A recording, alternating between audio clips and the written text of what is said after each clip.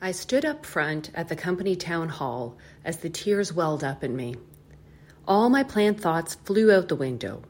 The thank yous, the welcoming of my replacement for the role I was exiting, as I absorbed the fact that I was leaving this company, these people, and the profession of HR altogether. I felt sad and vulnerable. I knew I was moving on to new things, but I needed this moment to say goodbye to what I was leaving behind.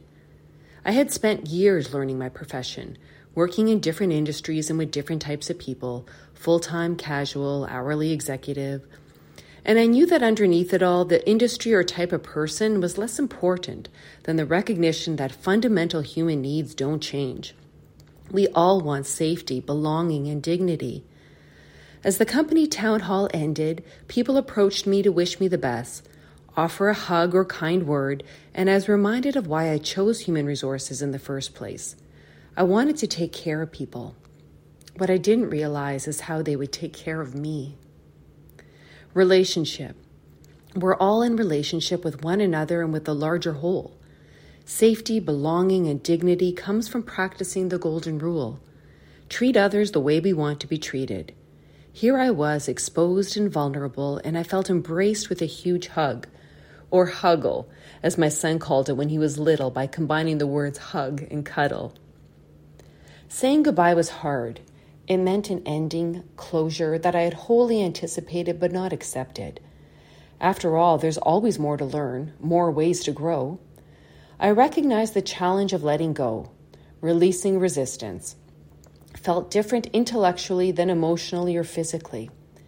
Physically, my chest tightened to hold in those tears. Emotionally, I felt overwhelmed by strong feelings because I was holding them in. The result was predictable. My thinking brain, the prefrontal cortex involved in rational decision-making, turned off.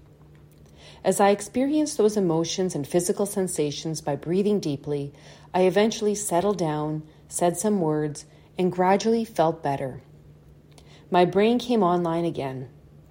I knew I was making the right decision by becoming a career coach. I knew it in my heart and mind. Taking care of people didn't end with my last HR role. It was adopting a new form. I'll miss the people I worked with very much. They gave me the gift of recognizing why I chose HR in the first place. I made eye contact with various people and remember the connections we made as they filed out of the room. And then it was over. Well, almost over. Turns out the joke was on me. It was the first town hall that day. I had to do it 3 more times. And yes, I teared up each and every time.